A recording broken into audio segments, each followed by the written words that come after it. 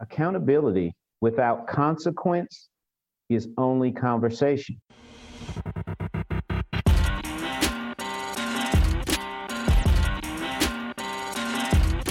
You're listening to the B2B Revenue Executive Experience, a podcast dedicated to helping executives train their sales and marketing teams to optimize growth. Whether you're looking for techniques and strategies or tools and resources, you've come to the right place. Let's accelerate your growth in 3, 2, 1. Welcome, everyone, to the B2B Revenue Executive Experience. I'm your host, Chad Sanderson. Today, we're talking about culture and diversity, not with cute one-liners, repacked over embellished fluff or sob stories that have no relevance, but with an individual who's been on the front lines of shaping both for over 20 years. We're lucky to have with us Derek Young, goes by DY, a sought-after business coach and public speaker, former head of corporate social responsibility for Dollar General, and the first leader of diversity inclusion for Cracker Barrel, and author of Make My Hindsight Your 2020. Derek, DY, I'm going to flip back and forth. DY, thank you very much for taking the time and being on the show. Hey, Chad, thank you. And hey, feel totally comfortable with that because as a person with 4 kids, I call them each other all the time and they're fine with it. They know I love them. That's all that counts. That is what counts. That is what counts. All right. So we always like to start with kind of just an icebreaker question.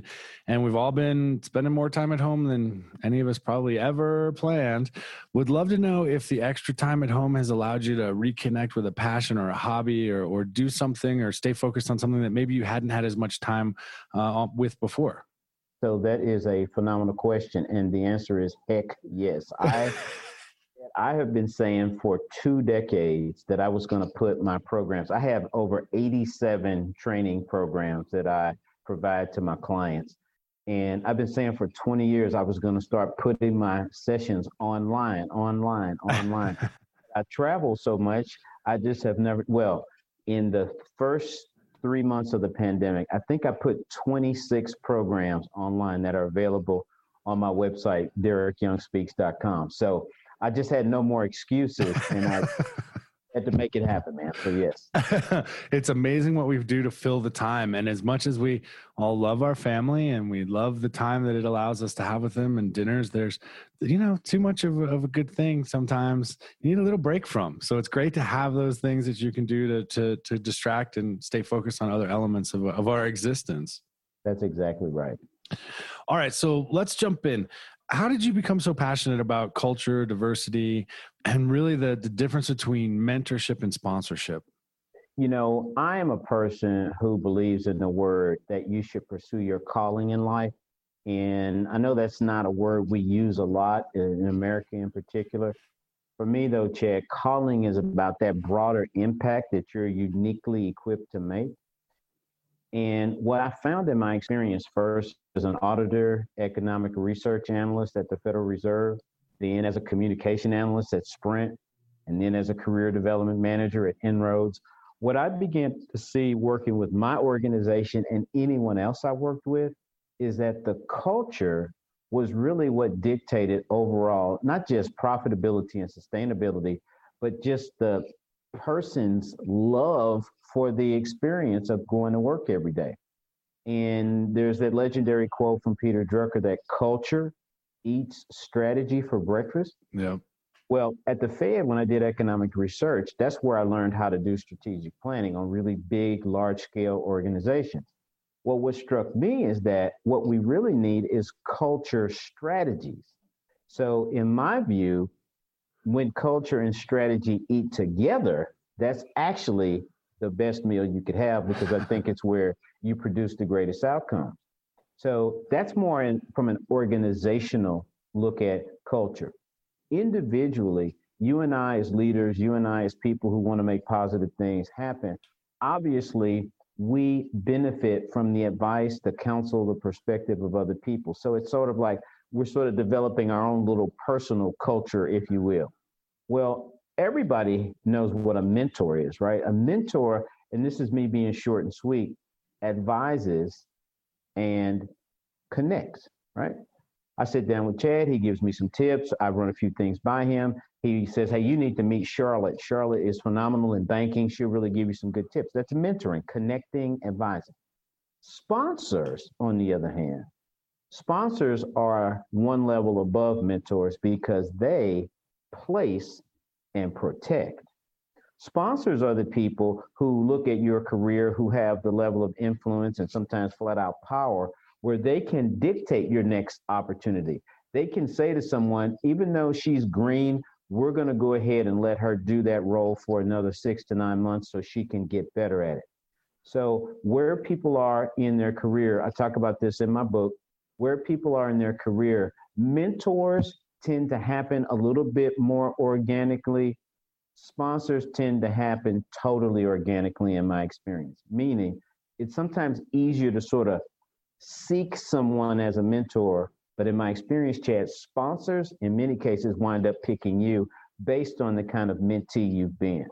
I love that differentiation, right? Because it's subtle, but it's important.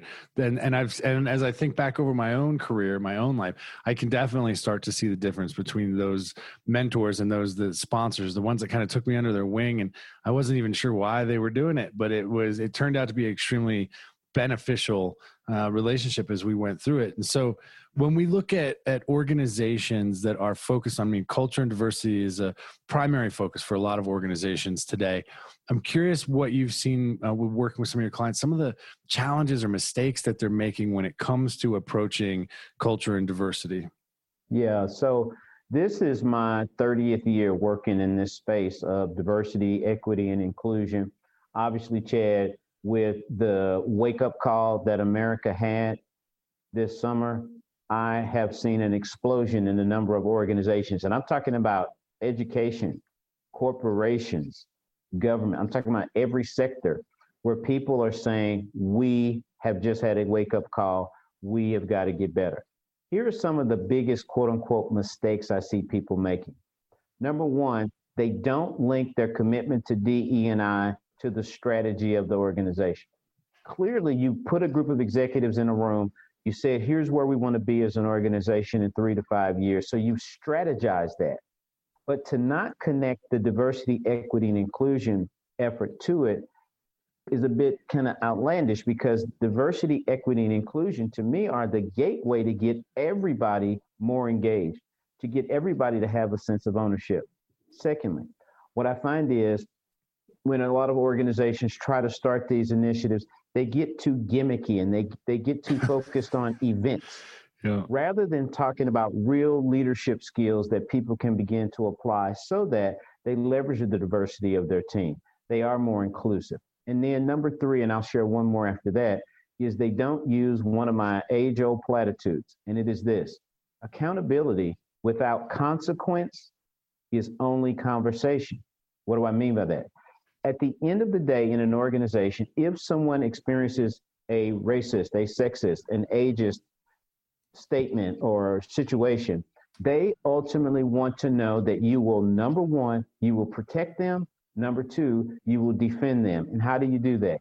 You do that by delivering corrective consequences to anyone who would violate the values of a coworker or a teammate or an employee. So to say that simply, one of the major mistakes I see organizations make, and this is what I help my clients not do, and that is they don't have that top-down cascading commitment to consequences that are corrective for a behavior that destroys diversity, equity, and inclusion. The last thing I'll tell you that I see is a really big mistake is in people's zest for DE&I and people's desire to see that be a reality, Chad. They do so much talking about what diversity is, what inclusion is, what equity is, but they don't do enough of showing the phenomenal talent, skill, and impact of anybody who does not look like what maybe your normal or traditional employee looks like. Those would be some of the biggest things that I'm usually working to help companies, organizations overcome. Well, and that's a big one, right? The talking about it without action. Right. So we're going to talk about it. We're not going to do anything different. And some people have a tendency to think just because I'm talking about it means I'm taking positive action. Well, no, that just means you're filling a room with hot air. You're not doing anything. And it's less about, words are important, but in the organizations, it seems to be about the actions. And I really like that, the platitude, the accountability portion of it. I think there's a challenge sometimes for people to understand what is appropriate corrective behavioral, approaches to that? Some people would probably say, okay, well, depending on how do you rate it or how do you scale the particular situation? It's all very sensitive. It's all very raw right now, especially because of the summer, as you've mentioned. And it's sensitive as it should be. It should be approached with respect. And I think it starts, as you've pointed out, it starts with the individuals. And the individuals in each organization is kind of where it starts with that value and that culture. But there's always these little voices in the back of people's heads. So how do you help organizations overcome what is probably the unspoken uncertainty? That's some really good stuff, because you're hitting at what sometimes is the issue. And this is what we help our clients figure out.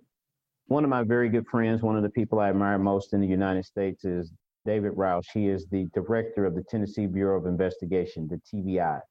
And one of his employees was taking me on a tour of what they call the Infusion Center. And that is that sort of high-tech room where they take in data from all over the world, all over the country, all over the state that relates to crimes that they are investigating. Well, as I was taking the tour, Chad, I saw a screen and it had a bunch of red dots on it. And I said, what's that? And they said, that's our sex trafficking board. Now notice, they didn't say, that's our board where we capture those instances where someone might have possibly come upon a young person or a young woman and kidnapped her and now is using her for horrible, illegal purposes. No, they called it what it was.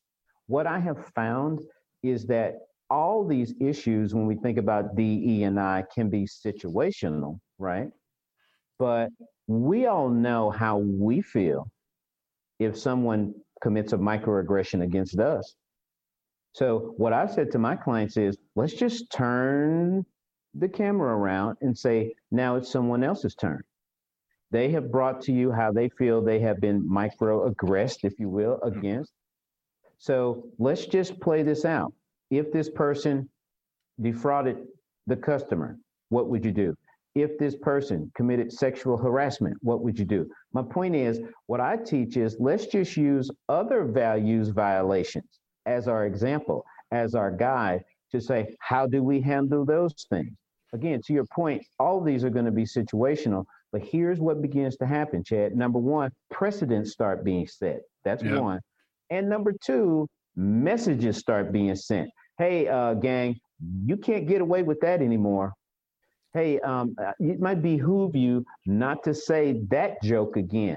So my point is, sort of the haze of it all, I think, can sometimes best be handled if we just look at similar values violations and how we responded. And then we just start, in essence, sort of publicize, not the individual, but the decision, so that ripple effect is created and people get a sense of what should never happen again. Well, and I think that's an extremely intelligent way to take the unfamiliar, make it familiar, right? Well said. So that's exactly right. We have these other value-based decisions that we make every day. Everybody makes them. And because of the emotional charge that is in some of these other areas, it doesn't have to be that different. It's still a values-based erosion, so to speak. Perfect. Right? And do you see, and I bring this up, this is very topical because I was just talking to a colleague, friend, who is a female and was expressing, she works in, I will not name company names, but she works in a construction type company. And she was illustrating a situation that was like over the top sexual harassment, like just ridiculous. And I'm curious, if we started having a conversation, if you see it different at different levels of acceptance and investment in DE&I based on industry. Are some industries dragging their feet, so to speak, do you see? Or because it has been so heightened over the last 6-8 months, is it really just a tidal wave that's just going through businesses as a whole? Really great question, Chad. So I'm going to take 30 years and 6 months and sort of put them together, right? I would tell you my 30-year career says more often than not, organizations that are high customer front facing are where you're more often than not going to see that greater, longer term commitment to DE&I, right? Okay. Because they are dealing with customers. But that more back end business, where the quote unquote general public never even interfaces with that company, that is historically maybe where I've seen less of a commitment to it. So that's generally speaking. Now, based on what I've seen in 2020, I've seen an uprise in practically every different sector. I mean, I've been very fortunate. I tallied it up one day, and when you take all the industries and sort of sub-industries that exist in the U.S., I've worked in 48 different industries with all sorts of organizations, from mom and pops to, as I said, the Federal Reserve Bank, which was $300 billion in assets in the 80s when I worked there, all right? But the point is, what I'll tell you is my view of it is every organization that has on its website negative terms. Oh, wait, that doesn't exist, does it? Nobody's website say, yep, people stink and we don't have nothing to do with them. Yeah, we judge you at the door based on what color your skin is. Everybody's values are wonderful and violinish, right? Right. Point is then, Chad, if you were willing to put violinish values on your website, you should be willing to focus on diversity, equity, and inclusion, because guess what? They are one and the same. Diversity says, I care about the unique perspective and potential of every human being in this organization, regardless of if they're a blue shirt wearer or a glass wearer or a salt and pepper bearder. You know those salt and pepper bearders, Chad. So if you're willing to say that we value caring, commitment, all these beautiful words, it means you've got to say we also value diversity, equity, and inclusion. Absolutely. And so there was a phrase when we were preparing, going back and forth, seatbelt session. And I don't know what that is, what a seatbelt session is, but I would be curious to know, is this something that you run your clients through? Is it part of the approach? Help me have some context with it, because it sounds amazing. I just want to make sure I know exactly what we're talking about. So I had it as a term, but I'll tell you how it came up. When I was at Dollar General, I got 4 promotions in 7 years. I feel like Grant Cardone. My income had a 10x, right? But I had a 10x on my income during that time. And again, Dollar General was a phenomenal work experience for me. When I got that 4th promotion, a guy who was not on my team, but a guy I was familiar with, sort of a peer, he just walked into my office. He didn't have a meeting or anything. And it's a whole long story, but ultimately said to me, he said, man, what are you doing, man? Every time I look up, you get another promotion. He's like, this is crazy. I've never seen anybody get promoted like this. What are you doing? And I said, seatbelt session. What? I said, yeah. Every quarter, I meet with my mentor sponsor, whose name is Bob, and I sit in a chair and I put on an imaginary seatbelt. And I ask the question, Bob, what do I need to fix? And for the next 30, 60, sometimes 90 minutes, Bob blasts me with truth, conjecture, perceptions people have about me that I may not be aware of, sometimes flat out lies people have told on me. Check the seatbelt. And I said, what I do is I take it. I don't defend myself. I don't explain it away. I just take notes and I creatively clarify what he said. Once the thrashing is over, I take off the seatbelt and I do 3 things. Number 1, I try to do everything Bob said, starting with the stuff I hate and disagree with the most. Number 2, as soon as I have success with what Bob told me, I thank him profusely. Number 3, after I have thanked Bob, I teach what I learned to other people and it cements within me. Now, if you were to go back and interview 100 people I worked with at Dollar General, all 100 of them could say, well, DY didn't do this, or he never was good at that. He screwed this up. And I'll go, yep, and yep. At that seatbelt session helped me focus on the things that were most important in the eyes of my sponsor. And that was what I felt was the key to my rapid rise at the company.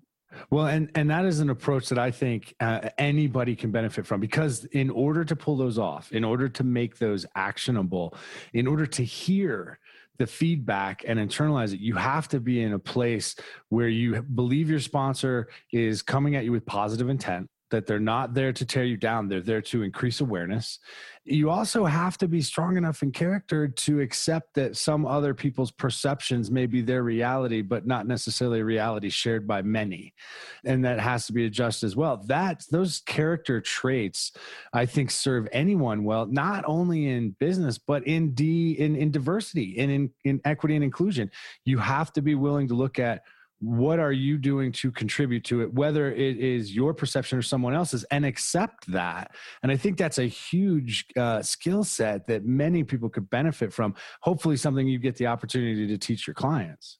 Yeah, it's one of the key topics in my book because it has been a game changer for people I've been sharing that with for over 20 years. And 2 points, just as a carryover from what you said. You know, one of the things I talk about with my clients as it relates to diversity, equity, and inclusion, especially in 2020, is that the murder of George Floyd in the midst of the pandemic, with the other nationally recognized murders that had taken place of Black citizens, created in a lot of Black people, in my opinion, this is one dude's opinion, I've been dealing with this for years, but I've never had the courage to talk about it. So all around America, Black employees, Black students started to talk about not the love they had for the organization, but those bad experiences. Again, those racist moments, those microaggressions. To your very point, Chad, about having the maturity and the security as a leader to hear that kind of thing, it's what I call the 95-5 rule. And what that means is 95% of my experience was great. Loved it here. Treated with respect. Treated as a member of the team. Really felt like I belonged. But that 5% where somebody shut me out, where I overheard a conversation where somebody clearly said, we don't want any people of color to be on the leadership team, where I know for a fact that some of my white cohorts were having their ideas listened to and pumped up, but my ideas were being ignored. See, if you're going to have the real maturity of a leader to advance or transform your culture, you've got to be willing to accept my 5% in the same way you accept my 95%. And these are key points, Chad. One, especially if you would never contribute to my 5%. One of the things I find is people who would go, I would never do something racist. I would never do something discriminatory. And they almost shut down in being able to accept that, well, you probably wouldn't or haven't, but that person sure did. Right. You've got to be able to accept my 100% because by telling me, well, DY, look at the 95%. Come on. It invalidates me as a total person. Even though you're only invalidating part of my experience, you're still invalidating me as a total person. And then lastly, Chad, it also says, I don't see you for the totality of what you experience. I see you for that piece of you which gives me comfort, which gives me peace of mind. And once again, all those components from a seatbelt standpoint, in terms of really hearing hard feedback, will transform a person, will transform a person's relationship with their employees. And obviously, if you expand it, right, will expand a team, a department, and maybe even a whole organization. Yeah, it's a phenomenal exercise in understanding how to recognize, and I like that word totality, the totality of another person through their experiences. It doesn't mean because they're expressing they had the experience, they're denigrating you. It's just, this is the experience they had. So to not give it the same weight you would your own experiences is that dismissive approach, which is part of the problem. So getting back to that place where you can truly be comfortable self-assessing or having a sponsor or a mentor help you self-assess. There's a lot of people that have that little voice in their head and they go running, screaming out the door because they don't want to admit that. And I have to believe that's got to be a challenge as these organizations embrace DE&I. They're going to have some ripples, for I don't know, lack of a better word, some people that just don't know how to handle it. Have you seen that in some of the organizations you've worked with? I have, and well, I've got a session I do called Framing Your Leadership Legacy, and I present 15 different little four vignette components of what I think a person who maybe is new to leadership or wants to get better at leadership can begin to learn from or use as a base. One of those little 4-pronged components is that leadership comes down to 4 things: modeling, teaching, promoting, and protecting. And what I found in my experience, Chad, is that what tends to be the greatest weakness, the greatest limitation, is that 4th one, protecting. That's once again that holding people accountable. Well, for so much of the work I do, I basically say to the leadership, I want to help you, but let's just go ahead before we sign an agreement. If you aren't willing to model, teach, promote, and protect these values, I don't even want to take your money like that, because it's going to be a waste of time. I'll still get paid, but your organization isn't going to change, because we all know the speed of the leader determines the speed of the group. So that for me is the key thing, is when the leadership says, I'm going to model what it means to demonstrate that, yes, I have unconscious biases that have maybe negatively impacted how I do what I do. I'm going to work on that. I'm going to show you the progress. Hey, I, as a leader, I'm going to sit you down as my direct reports, my executive team or my manager team or my regional team, and walk you through one-to-one plans on how you are going to now work on your own biases, how you are going to be more proactive, including people you haven't done so historically. So that ultimately is the key to any change in an organization, is that the leaders first model it. The leaders are willing to teach it. The leaders, not just once, not just after DY's workshop, but over the next 18 to 36 months. Because what I say to my clients, Chad, is this is my 35th year working with large organizations. My experience, it takes 18 months to change a culture and another 18 months to fully inculcate those changes. Because, Chad, the first 18 months, people were kind of going, they were going, you know what, they're still talking about this stuff, right? Even they're still doing it. So it takes about 3 years in one guy's experience to change. And so what I mean by that is we were this in 2020. We are this in 2023. Not we're becoming, but the change in my experience is 18, 24, 36-month process. So that's why, again, that model, teach, promote, protect has to start at the top. Yeah, I love it. I love it. I could go on with, I could talk to you for hours on this, but out of respect for time, you got to start wrapping us up. We ask all of our guests 2 standard questions at the end of every interview. And you, as a sought after public speaker, author, change agent for this stuff, that means you're also a prospect. No doubt you're getting prospected to. Other people think they've got something they want to do business with you. I'm always curious, if somebody doesn't have a trusted referral into you, like somebody you trust brings them in the door, if they don't have that, how does somebody capture your attention and earn the right to time on your calendar? What works best for you? So that's a really, really, really important question. I just was talking with my wife yesterday, who started our consulting practice 18 years ago. Now my wife is a chaplain. So she still works in the organization, but she's primarily focused on her duties as a chaplain. But we were saying we are giving people naturally. So the more giving someone is, the less techniquey you have to be to get with them, yep. Right?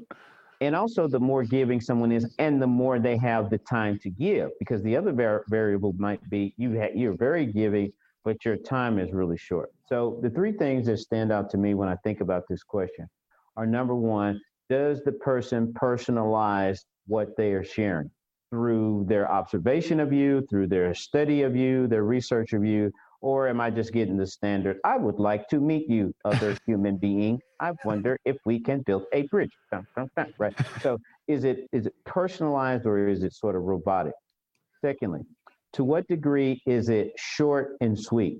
There's nothing, when I say worse, there are clearly things worse, but it's a phrase we obviously use, but there's nothing worse than someone with a 16-paragraph introduction about who they are and where they came from, and they went to school with Abraham Lincoln. It's like, look, man, okay, great president, yeah, right. Okay, get to the point. So how can you say what you want to say to a person you've never met?